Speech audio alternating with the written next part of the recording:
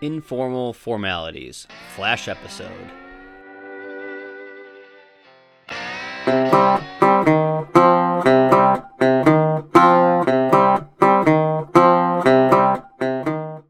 Follow us on Instagram and Twitter at inform_alities. Ladies and gentlemen, fellow business professionals, welcome to Informal Formalities. My name is Kris, the host of this podcast. Today's episode is a flash episode, and the topic is chasing your dreams by stepping outside of your comfort zone.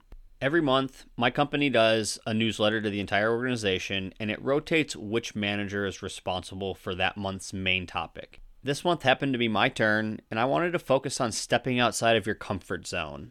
If you're anything like me, you have ideas all the time that you think would be great, but then you never take the step forward to actually execute those plans or take a chance on something. I think it's human nature to be afraid of embarrassment or failure. So what I did was I put together a little exercise that I used recently to help overcome this fear.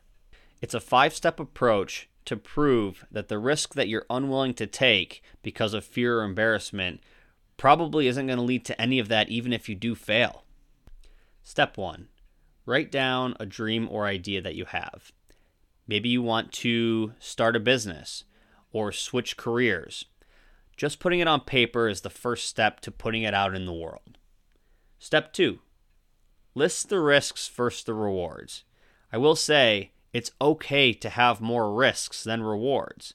Most of the time, things that are riskier have better payoffs. Step 3, write a list of the 5 to 10 most important people in your life. Now, I don't mean your dogs, right? My dogs are my most important people too, even though they're not people, but I'm talking real people. Your mom, your dad, your brother, your sister, actual people that are extremely important to you. Step 4, look at the risk versus rewards list that you made and think about what those 5 to 10 people would encourage you to do, knowing that there's risk in it. My guess is that they're going to encourage you to follow your dream or your idea.